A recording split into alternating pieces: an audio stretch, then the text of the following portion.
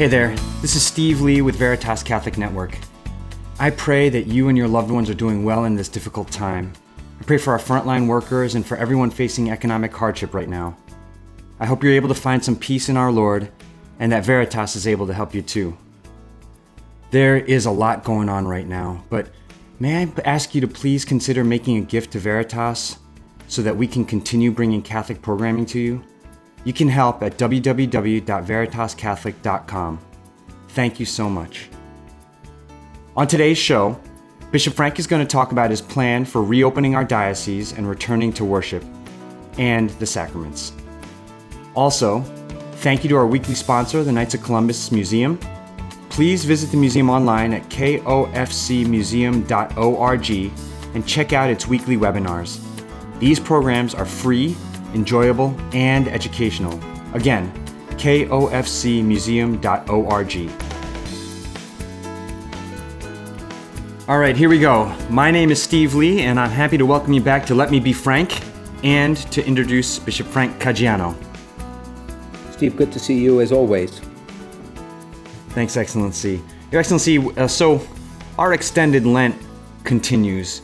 We haven't had public masses or liturgical events or funerals for a long while now, and schools are closed for the rest of the year. But I know that you've been working on a plan for our diocese to return to worship, and we're all itching for a return to the sacraments and some semblance of normal life. So can you please tell us what you're working on? Absolutely. First, I think just simply to acknowledge that exactly how you feel, many of our people feel, our priests feel that way, and so do I, that this has been a very long Lent, being put out into the desert, not being able to welcome people to worship in church, not gathering for Holy Week, Easter, and we need to remember why the church did what it did. There's a lot of controversy out there. That's the new hallmark of American life. And social media is more of a tribal battleground than it is a place of discourse. But the fundamental reason why the church did what it did was to protect life. We believe life is sacred, all life. And it was a tremendous sacrifice on the part of believers not to be able to come to public mass. But I do believe that lives were saved because of what we did. So a great sacrifice for a great reason, a great cause. But now that the pandemic, at least in our area, is clearer and seemingly on the decline, that is our open possibility of resuming public worship. And when Governor Lamont had indicated that he was open on May 20th to allow certain segments of society to reopen, then that was the cue for us to begin some really meticulous planning, which I announced last week. And I'm happy that even though it's optional in parishes, because worship will be outdoors temporarily, more and more parishes are announcing plans to resume the public celebration of Mass outdoors. And they can begin as early as Ascension Thursday. And please God, sometime in June, we will be able to go back into our church buildings as well. Work has already begun on that second phase of planning. But I must confess, of all the things I've done in my life, now I will be 33 years a priest and 14 years a bishop. This was the most complicated planning I have ever attempted to do. And I thank God every day that the people I consider my colleagues, who are more adept, more insightful, and more knowledgeable than I am in this, just did a remarkable job of putting together the norms that we have. Because the number one principle, Steve, remains the same: protect life. That is the number one principle. Safety and well-being of our clergy and those who will come to worship. So we could talk about a bit of the details if you're interested in how that's going, like the mechanics of it all. But before we do that, what I want everyone to understand is that no matter where we are in the country, every parish is different. Every parish looks different, has a different plant, different size worship space, alternative sites that could be used for Mass, different grounds. Some have big parking lots, some have no parking lots. So there isn't one plan that fits everyone, but rather it really is up to the pastor and his lay leaders to come up with a plan based on our principles that makes sense for his parish. And I have to tell you, the pastors who have submitted plans, extraordinarily well done, creative, responsive. I mean, I'm very proud of the pastors who have responded to date. I think this is a baby step. I call it a baby step. It's a baby step, but it's a huge step forward in hope that we can have the celebration of Mass again. Yeah, it's a light at the end of this long tunnel that we've been going through. So maybe some of the details for the first how phase. It's going to work? Yes, please. Okay. There are,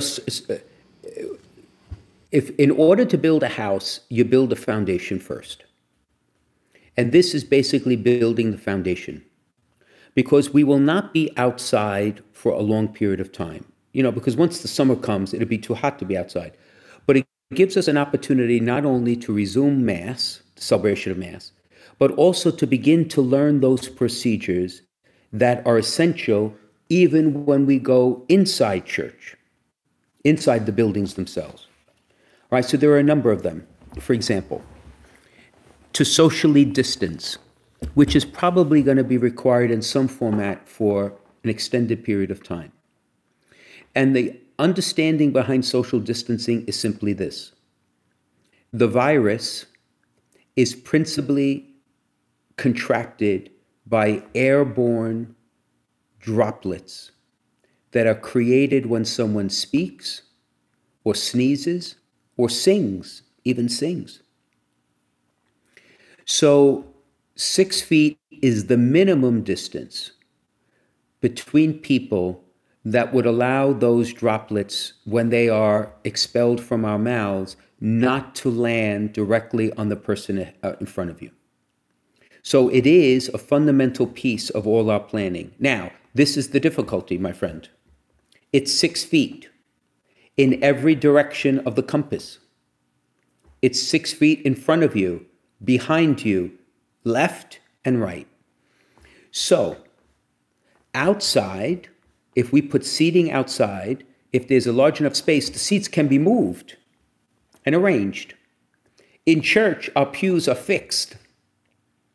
So a church that can seat 500 people, for argument's sake, if you do strict social distancing, cannot fit even 50 people.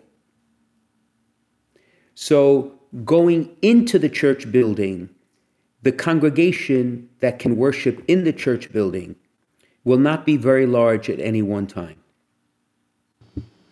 So that's one piece to this puzzle, social distancing. The other is what we call the religious exemption, which the state has given us up to 50 people. But that is subject to social distancing. So while theoretically you could have 50 people, if you can't do it with social distancing, you really cannot have 50 people. So it's the social distancing that really is the issue for us. Yeah. So outside, there are many ways to do it, right? And I could talk about some of what we're imagining, but just to complete what the procedures we have to learn. So that's one, social distancing. 2 is registration, because what we do not want is to have people come and be turned away, or to say we're full, go home. That would be awful. So we're going to try to help people to understand the need to register for Mass. That is, reserve your seat. Many ways to do it. You could do it online. You could do it by the phone. You could do it with both. And every parish is going to do it in a different way. So that's important to know. And the other very important aspect to this is Holy Communion. Right. How to give Holy Communion in such a way that it's safe, but also dignified, reverent, and respects the integrity of the Mass. So our plan to start outside hopefully will help us to start debuting that, and then we go from there. It sounds, the steps are simple, but it sounds really complicated because the registration system, how do you parishes are so big, set it up, but also you can't, if my family gets to go this Sunday, do we get to go next Sunday when there's another family that didn't get to go? I mean, it's very complicated. It's a big job for the pastors. Right. Absolutely. That's an excellent point. And the interesting thing is, everyone who's listening should remember that the obligation to come to Sunday Mass remains dispensed, even when we begin public worship, because we can't necessarily in every parish accommodate everybody who ordinarily came to Sunday Mass. So they should not be held accountable in sin if they're not able to go. The other thing, though, I think is at the beginning, a lot of people will wait before they come. I think there's a lot of apprehension. There's some anxiety, particularly among the elderly. I mean, if an elderly person wants to continue to watch Mass live stream, I would recommend they do that until they're comfortable. And comfortable will become when it's routine for us. We do it well, we do it correctly, we do it over and over again. People may be comfortable. You know, it's interesting. Some parishes took up my suggestion, and they're going to have a special Mass only for people 65 years and older. Very good. Just like you do at the supermarket. Yes. So that it's a quieter celebration, but also there aren't like young people running around, because children run around, and it may make those who are older feel more comfortable to come back to worship. Yes. Yeah. So how do we do it outside? I'm glad you asked. Okay. Two ways. One is sitting on chairs. That allows for 50 people socially distanced. Interesting thing. If a family, like your family, were to come to worship, to Mass, you do not have to be socially distanced because you are living in the same house. So you can actually sit together. Right. But everybody else has to be 6 feet apart from you, right? So in chairs, or we can allow people to remain in their cars that would be arranged in a certain way so that they're safely distanced, that cars could leave, God forbid there were an emergency, but could stay in their cars. Mass would be celebrated outside, and when communion time comes, whoever wishes to receive will come out of their cars in groups and come forward to receive Holy Communion. And you may say, well, why stay in cars? Well, the truth is, if people stay in their cars, we could have more than 50 cars in certain parking lots that are big, and you can have more than one person in every car. Right. So you can actually have a significant amount of people at Mass and still follow the norms from the CDC. So it's a tool that a parish could use depending on how big its congregation is. So imagine the first Sunday a parish has Mass outside. You're going to need volunteers who have to be protected. If there's registration, check registration. Please God, if a person comes with an offertory gift for the parish, to deposit it somewhere, because we're not going to pass a basket. That would not be safe, at least not now. Right. Guide people to their spaces and help with Holy Communion. So we need volunteers. These parishes need volunteers, and the pastors are working to try to get them identified and trained as well. As you said, there's a lot of work to start up again. Yeah. Mm-hmm. Can we talk about the reception of communion? Because that's, I mean, that's something that I know so many people, and we are also, and my family, hungering for. Absolutely. And the norms, I believe, allow for the reception of Holy Communion that is very safe. But it's different from what we're used to. Different in the sense of the following. First, for clarity's sake, there is the normative way to receive Holy Communion, which in the United States is receiving on the hand. but the alternative way to receive on the tongue remains in effect, and no bishop has the ecclesiastical authority to forbid communion on the tongue. To be clear, I would strongly encourage people to consider receiving only in the hand for the foreseeable future, because if droplets can convey the virus, saliva is probably the best way to pass on the contagion. But a person has a right to say, I still want to receive on the tongue. So we had to come up with two sets of norms, right? So for communion in the hand, everyone who comes to church, even outside, will be asked to wear a mask, as we do everywhere else we go. At least for the foreseeable future, a face mask covers nose and mouth. Some parishes will supply them. Some parishes will ask the people to bring them. A couple of parishes are actually making them and giving them out, but it's required. So a person will come onto the communion line and will have to have the proper space between communicants. So this will be like an orderly, it won't be what we normally have, which is a long line of people. It will be almost like a few people getting up at the same time to come down, which actually could be more reverent and more quiet a way to receive Holy Communion. Everyone who receives in the hand will receive first, because the level of protection giving out communion in the hand will have to be augmented once we start giving communion on the tongue, which I'll explain in a second. So, communicants will come up 6 feet apart. They'll be wearing their mask. And depending on what the pastor chooses to do, there's a dialogue, isn't there, between the minister and the communicant? Body of Christ, response is amen. So we need to have that dialogue, but you have to do it in a way where you're not close enough that you're breathing on each other, which we normally do at Mass, right? Without a concern.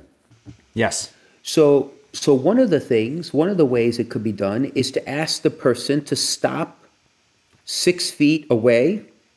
Maybe someone will be there to stop, respond to the priest, and then come forward to receive Holy Communion in the hand.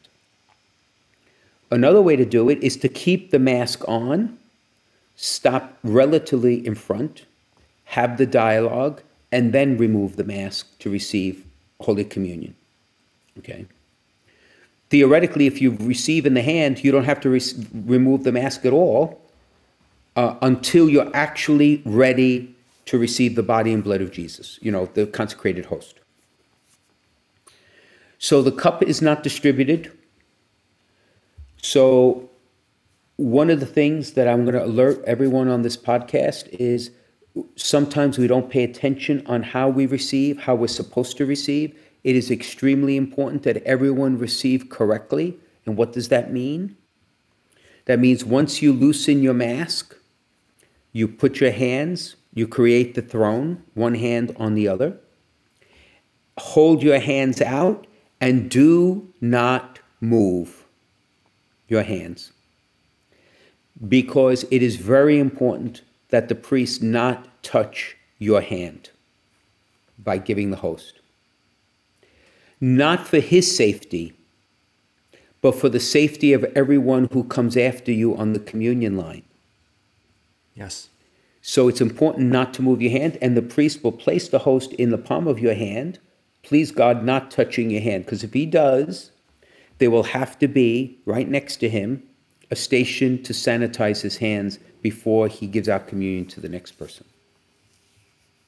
The priest will be wearing a mask, okay, throughout the distribution of Holy Communion. The communicant can't, because you actually have to receive, so you have to open your mouth to place our Lord Jesus on your tongue. But the priest will be wearing a mask. So that's how we hope communion can be distributed in a safe way. Then if a person chooses to receive on the tongue, they would wait. And then in addition to socially distancing coming up, the person would again have to have this dialogue. And then when the priest offers the host, Every time he does that, he will have to sanitize his hands, both hands, every time he gives out, because the person is breathing on his hand. So we have to Right. make sure that there is no possibility of passing on in an asymptomatic person the virus to someone else. So some pastors ask, can they still give out Holy Communion at the altar rail? And the answer is yes, but every time it's used, it have to be wiped down and people have to be 6 feet apart Right. Wow. at the altar rail. So it's going to take a few times for people to get used to this new routine, so that when we go back into the church building, we're going to use the exact same routine. The only difference in church, which is a big difference, is that there is a process to sanitize the church after every Mass, which you don't have outside. And that we have to research, get correct, and make sure we do correctly in between Mass celebrations. Yeah. Yeah. We're going to have to think about what we do. And our family always receives on the tongue. And my kids I don't think they even know how to receive in the hand. But I'm concerned. We have an immunocompromised person in our family, and I'm concerned about that. So yeah, thank you for those guidelines. Right. Right. May I just offer one spiritual bit of advice? Yes. And not just to you, Steve, but to anyone who's listening. I think there's hundreds of years of tradition of receiving on the tongue. And I remember Sister teaching us in grammar school 1,000 years ago when I was young and had hair and all the, I had black hair and all the rest. Sister said, your hands are not worthy to touch the body of Jesus. Exactly, I'll never forget it. Sister Thomas Bridget, my 5th grade teacher, to this day, it was like seared in my mind. And of course, what she was trying to say is, I think, that there's a reverence, there's a disposition, and, only the priest's hands is consecrated, right? Which is true. But as I've grown older, I've come to realize that if it's a question of reverent, dignified, and into being the state of grace, you do have to realize that our tongue sins as much as our hands. Right. Right? So in a case like this, it's a personal choice to make. But like you said, I admire you for considering what the possibilities could be, because the difficulty with this pandemic is that it is a silent, invisible killer. Yes. And what's going on with our children is so deeply, deeply worrisome. With this syndrome that is now is literally coming to the fore in almost 200 children now nationwide, weeks after they overcame the coronavirus. Right. And not to become melodramatic, but I'm deeply worried because I think to myself, well, if this is what's going to happen 4 weeks after one thought they were cured or didn't even know they were sick, what's 4 months from now? I mean, Yes. It's so scary. Yeah. So this is not over by any stretch of the imagination. It's so good though that to see, it's refreshing, or not refreshing. What's the word? It's to see that things are starting to open up. It's going to look different. It's reassuring, and it's going to look different, but to get back to some little bits of normality in our life, the time in isolation. Yeah, it's been. I agree. Yeah. I agree. And I think if this is the new normal for a while, then I think we can start giving serious thought to not only doing a reservation system, but allowing individuals who may have medical conditions preference at certain masses, so that they have the reassurance that we're doing everything we can to try to protect them.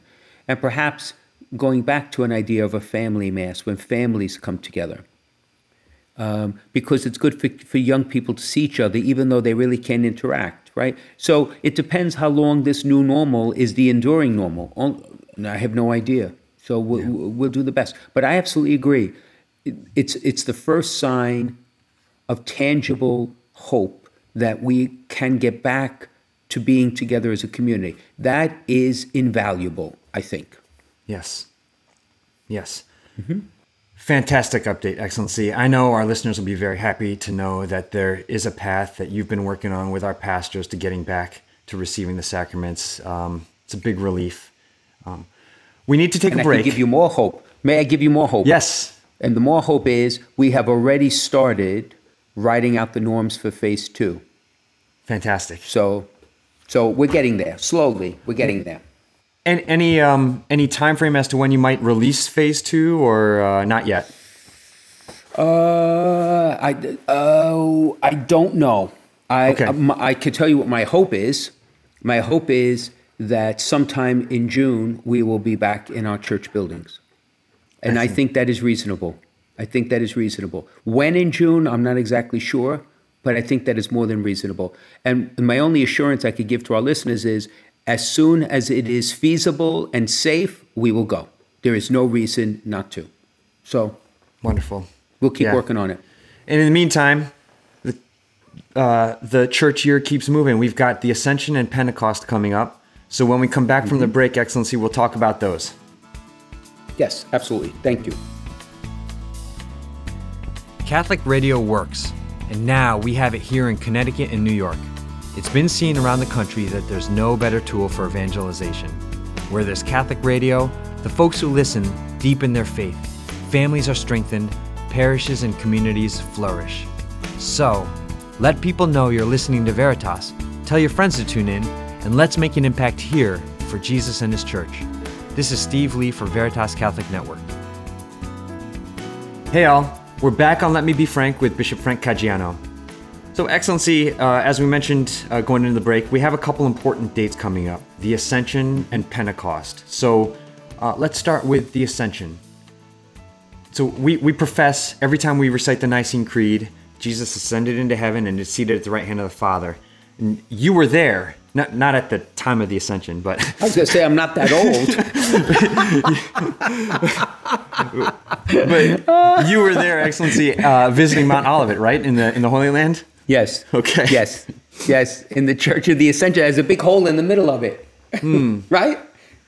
See, the Ascension, 40 days after the resurrection, when the Lord ascends to the right hand of God, His Father and our Father, and prepares for the birth of the church with the coming of the Holy Spirit. All right. It is a fascinating article of faith to consider. Now, let's take a deep breath. When the Word took on flesh and took on a true human nature, prior to the incarnation, God, who is infinite and eternal, Father, Son, and Holy Spirit, was a true trinity of divine persons in perfect love forever. In the Ascension, it is the glorified Christ who returns to the Father, which means His glorified humanity becomes one in the Trinity. So in the very heart of God is the humanity of Jesus, as a promise that we, who are human, can share in the very life of God. That is an astonishing affirmation of the intimate union between God and mankind, humanity. So it's the glorification of Christ, resurrected and ascended, sits at the right hand of the Father, is the promise that we will sit at the right hand of Christ in heaven, which is what heaven is. So, in many ways, it's almost like the forgotten feast, the Ascension. Because Easter, Christ conquers death. Pentecost is the birth of the church and the outpouring of the Holy Spirit. And Ascension almost gives the impression, well, Jesus finished his work. He went back home. That's it. We're done. But it's a feast as much about us as it is about him, that most people forget. Yes, of course, he ascended into heaven, because rightfully so. He's fully God. And he took his place in divine majesty and power and grandeur and glory, which he gave up voluntarily in the incarnation, emptying himself, the kenosis we talked about a few weeks ago. But it's also the promise for us. Humanity has no more dignified place. It's impossible than the humanity of Jesus fully glorified now in the life of the Trinity. It's absolutely astonishing, the claim of Christian life. It's amazing. So it prefigures our own bodily resurrections.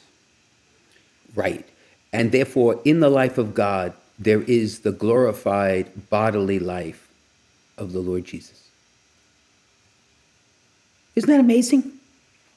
Unbelievable. And in a world that we've talked about before, looks at the body as an appendix to who I am, as an addition to who I am, as non-essential to who I am, Christian faith screams out the opposite.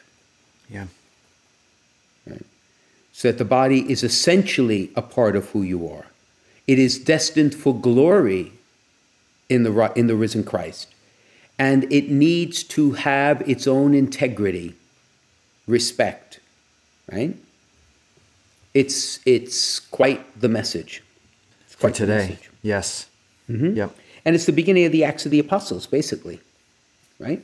Yes, that's right. That's right. And right before Jesus ascends, he gives his apostles and his disciples the Great Commission, which is... Correct. Right. So he's preparing them. So in a sense, he's telling them what he needs for them to do, what he asks them to do. Then in the outpouring of the Holy Spirit, now that Christ ascended, the one advocate who then sends the other advocate, then he gives us the means and the grace and the power to do what he asks. First he tells us, then he gives us the grace to do it in the power of the Holy Spirit. Yeah. Which is another interesting theological question. Fascinating theological insight, which is at the heart of Pentecost, which we can talk about. Yes. So this takes us right into Pentecost. So what should we know about Pentecost? It's nature and adoption. Nature and adoption. Fundamental to Christian life. What do I mean? Everything Jesus did in his life, from his emptying in the moment of his birth, at first his conception and then birth into human life, proclamation of the kingdom, his death, his resurrection, and his ascension are his. They are his. But he is the Savior and Redeemer. He is God made man. How do they become ours? Pentecost.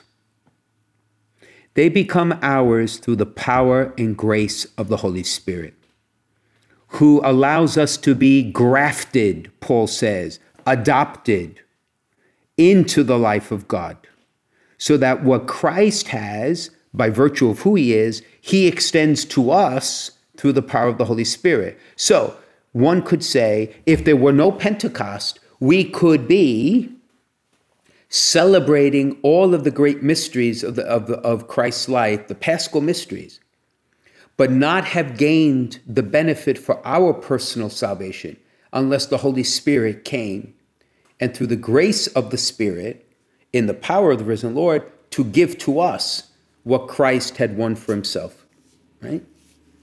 So it's fundamental, Pentecost, and that's why it's the birth of the church, which we're like 2,000, roughly almost 2,000 years old, give or take. Right. And so that power comes to us in confirmation, or is it in baptism, or is it both? Baptism. Okay. Both, but baptism first and foremost. Baptism.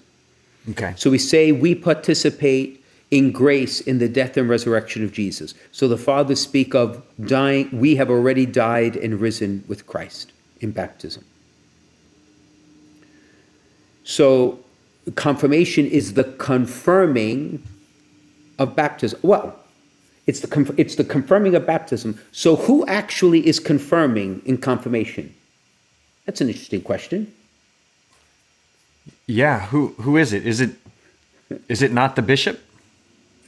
The bishop is the means of confirming, but is it the disciple who confirms his or her faith in Christ? Yes, absolutely. Is it God the Father confirming the promises he made to his children in baptism, that his love is everlasting and that what his Son won is ours? Yes, it is.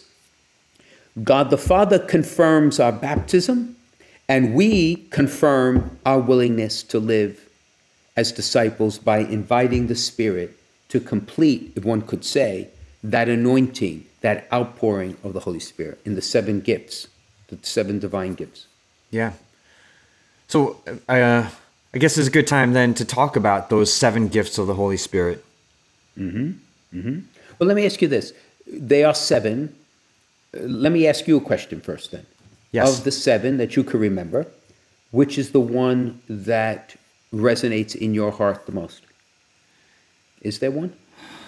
Which one resonates the most?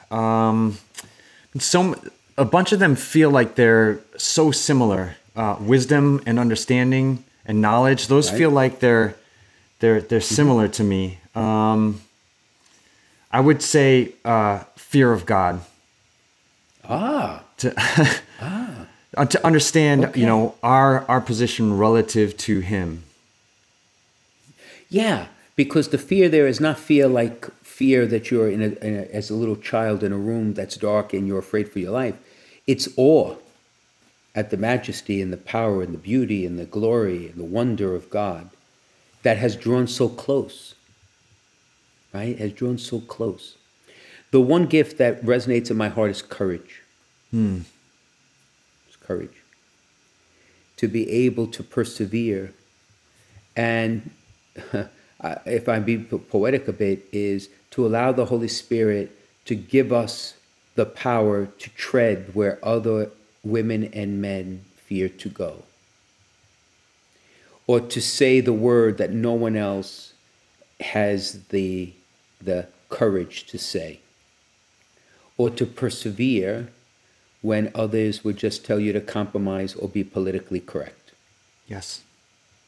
Courage is in short demand in the 21st century. Yeah.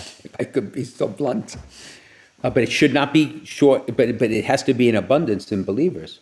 Yes. Right?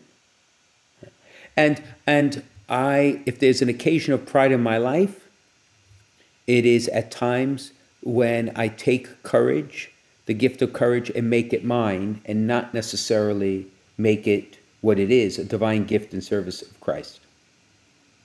That could be my Brooklyn upbringing, when it becomes more a question of asserting my ego than being a servant of the Lord's will. Courage is meant to do the second. It's not meant to do the first. Yeah. Right? Politicians have perfected the first. Okay. We're about something else. Right? It seems like every one of these gifts could have that personal twist where we kind of take it away from a focus on our relationship with the Lord and make it about us. Right, absolutely. That's the great temptation of the fall, right? The sin of the fall is pride. Yeah. So where is the Holy Spirit then? Holy Spirit is invisible. Can't see him, can't touch him, yet he's real. And last Sunday, I preached in my homily about how the world that we live in, that has become so material and so focused in on the things you can touch and taste and buy and sell and own, has turned upside down because the invisible killer is here in our midst. And we can't see the virus with the naked eye. You can't touch it with the naked hand. But you know it's here because its effects. You see its effects. So the Yeah. same is true with the Holy Spirit. He's here and he's real. He is really real. And his effects are all around us if we had the eyes to see it. Yeah. Right? We have a God who is actively interested in our lives and in our world, and he's Right. at work in our lives. Right. So Absolutely. I just wanted Let to. me, Yes, Excellency. I'm just going to tell you a quick story. Yes. When I was a student priest in Rome, the first year, I signed up for all the Holy Week celebrations at the Vatican. And of course, St. John Paul was Pope at the time. And that Easter Sunday, I signed up to be one of the priests who gave out Holy Communion. Another priest friend of mine from the Casa was with me. There were like 300 priests. And we were in the Basilica when Mass first began, and then we came out for the Eucharistic prayer and then distribution of Holy Communion. Okay. Now, how it happened, I'm not exactly sure.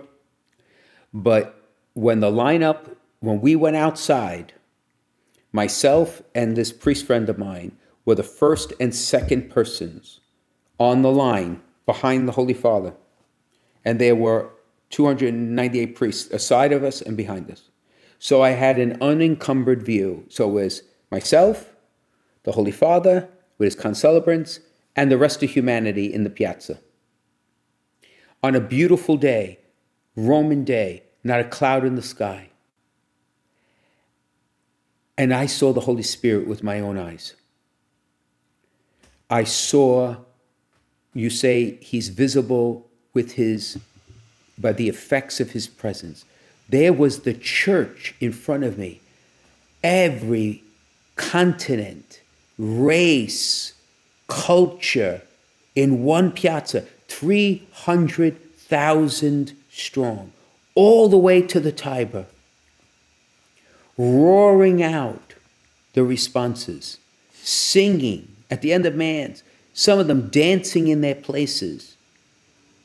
It was almost like my own mini Pentecost.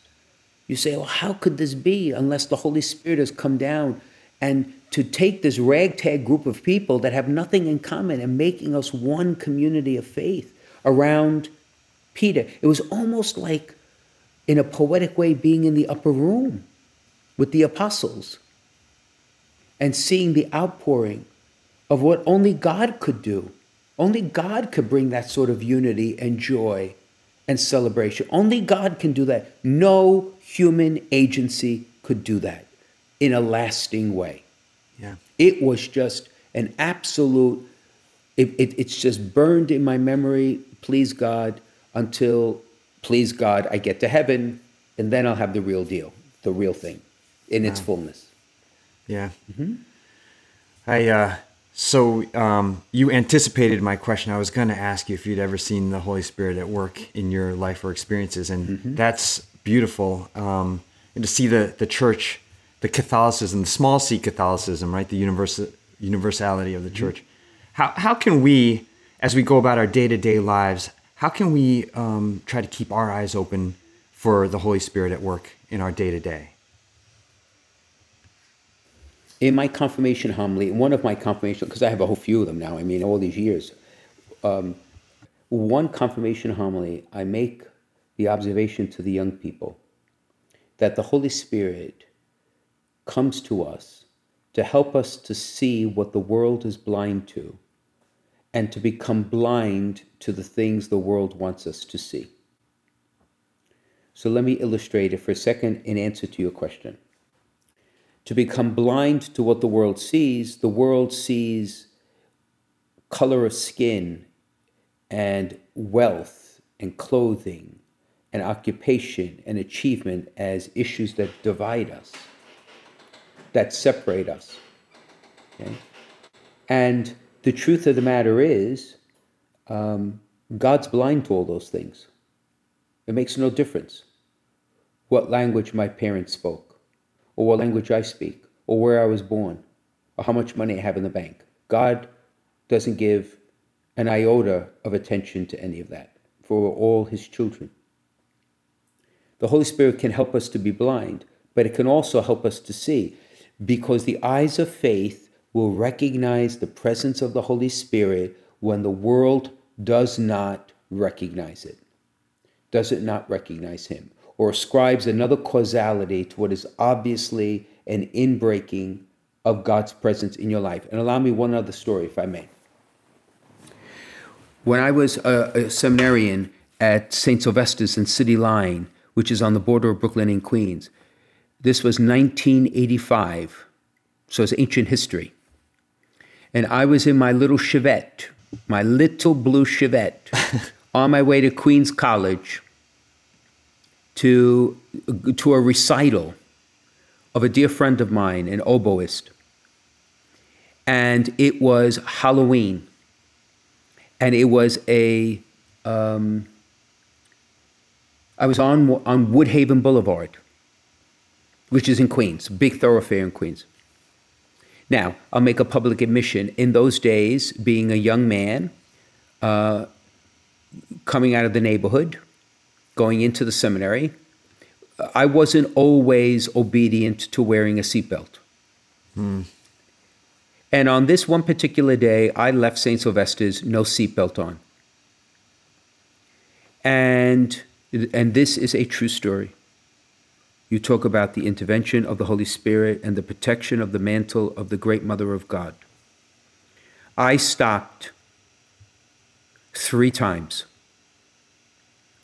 Twice, when I stopped, I had this distinct feeling, this gnawing feeling, this voice to say, put your seatbelt on, put your seatbelt on, put your seatbelt on. And at the second stop on Jamaica and Woodhaven Boulevard, right at that corner going northbound, I put my seatbelt on. The third time when I stopped, I was across from what used to be the Drake Theater. I'm not sure if it's still there or not, further up Woodhaven Boulevard on the way to Queens Center. And a man in a truck, who was intoxicated to the point where he could not walk straight, did not see me and struck me from behind. And my Chevette was airborne 220 feet. Oh, my word. Forward. And when I came to, there was a man staring at me. And I had no idea. My first question was, who are you? Not realizing that my bucket had collapsed. The roof of the car had split open. The bumper of the car had detached from the bumper from the truck had detached from the trunk, was maybe 3 inches from my head. The hatchback was completely destroyed. And Steve, I walked out without a scratch. Wow. And I went to the hospital because they insisted. And they released me. Now, if there was not, and some people say, oh, that's chance, coincidence, good luck. There is, it's insane. It's all insane. What good luck? That is the direct intervention of the Holy Spirit. Yeah. And I believe through the intercession of the Mother of God. Yeah. Right? And that was extraordinary. But you know what? You and I have those whisperings every single day. If only we would quiet our minds to listen to the prompting of the Holy Spirit. What I just described, as seems extraordinary, would be ordinary to most people. And the great saints knew that. And they lived that way, starting with Mother Teresa in our own age, knew that. The communion that they had, because they could hear and see the promptings, which the rest of the world is blind to. Yeah. I don't want to stop, but we need to take a break, and we'll come back and answer questions. Okay. We need Catholic radio because we need the voice of the Church in the public forum. We live in a time that the secular voice dominates so thoroughly that we need to get that Catholic perspective out. Just as Fulton Sheen used radio and TV in the last century, we need to continue to use this means to announce the Catholic faith in the public forum. Welcome back to Let Me Be Frank with Bishop Frank Caggiano. Excellency, this week we got an email from Sean, who's a student at Mount St. Mary's University. And actually, he says that he was in your first confirmation group as Bishop of Bridgeport, and he also went with you to World Youth Day. So you may know who wrote it. Oh, great. I guess I'll also let you know that Sean wrote in his email, he said that you're awesome and he's thankful for you. So, well, he is a very intelligent young man. That's all we need to say. Right. and God bless him. You butter us up and you get on the show, right? Cash works too, by the way. No, it doesn't. But all right, so let me get to the question. So Sean's question is, what are the most influential theological or spiritual books that you've read that you would recommend? Okay. I must confess, there are a number of ways to answer this question, but I'm going to be very personal and answer it in a very specific way. One of the most important books I've ever read that caused a spiritual reawakening in me was The Confessions by St. Augustine. And the reason that is the case is because Augustine, like St. Paul, I find to be kindred spirits. And for St. Augustine, he was in many ways a man who struggled to find the right place for his own gifts and talents to be in service of the faith. We all know about his moral struggles. Okay? What I found fascinating in the Confessions was how Augustine's intellect was as much an impediment to his conversion as it was an aid to his conversion, precisely because he could not make the connection with his heart and his mind. We talked about this in our previous podcast. The longest distance to walk is between one's mind and one's heart.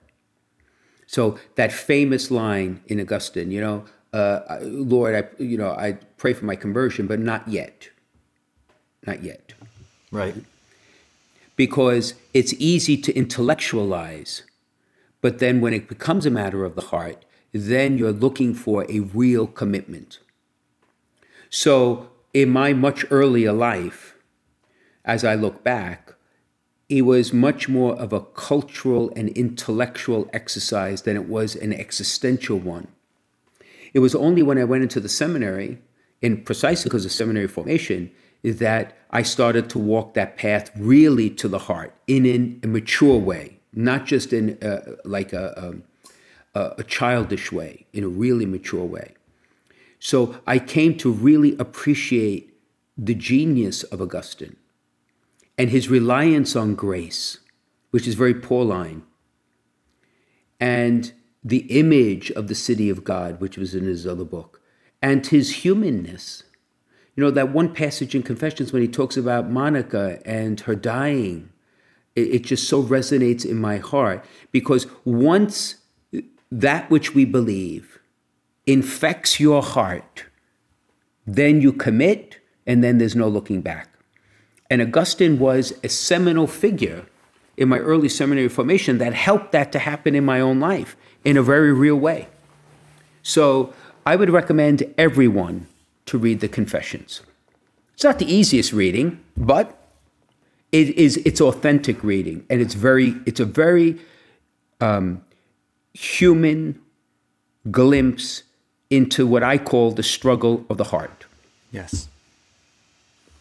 Yeah. So that would be my recommendation. Great.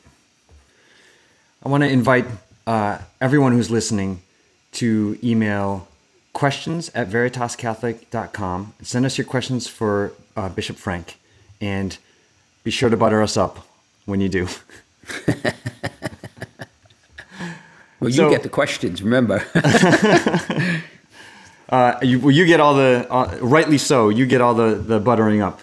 That does it for us this week. Thank you for another fantastic week, Bishop Frank. If I could, I'll give you a virtual high five. And there you go. There you go. There you go. Let me give another. Yeah, go ahead, Excellency. No, I said people now realize that in this technology we're using, we are in different locations, but we can still see each other virtually. Yes, which is kind of neat. Yeah. Let me give another nod to the Knights of Columbus Museum for sponsoring this program. They help, let me be frank, bring you solid Catholic content each week. So please check out kofcmuseum.org for more good content for your family. And Bishop Frank Caggiano is on Facebook, Instagram, and Twitter. So is Veritas Catholic Network. Excellency, would you please give us your blessing? Absolutely. Absolutely. In the name of the Father, Son, and the Holy Spirit, amen. Heavenly Father, we ask that you send the power of your Holy Spirit upon us in this time of challenge and need, to grant us greater wisdom, deeper courage, and a more resolute spirit to persevere in patience, to do what you ask of us, to be your hands, your eyes, your feet, and your heart of compassion in this very troubled world. Bless us, bless those whom we love, and keep us safe in your love. For we ask this as we ask all things, in the name of the Father, and of the Son, and of the Holy Spirit. Amen. Amen. Steve, Thanks. I'll see you next week. See you next week, Excellency. Thank you. All the best. God bless.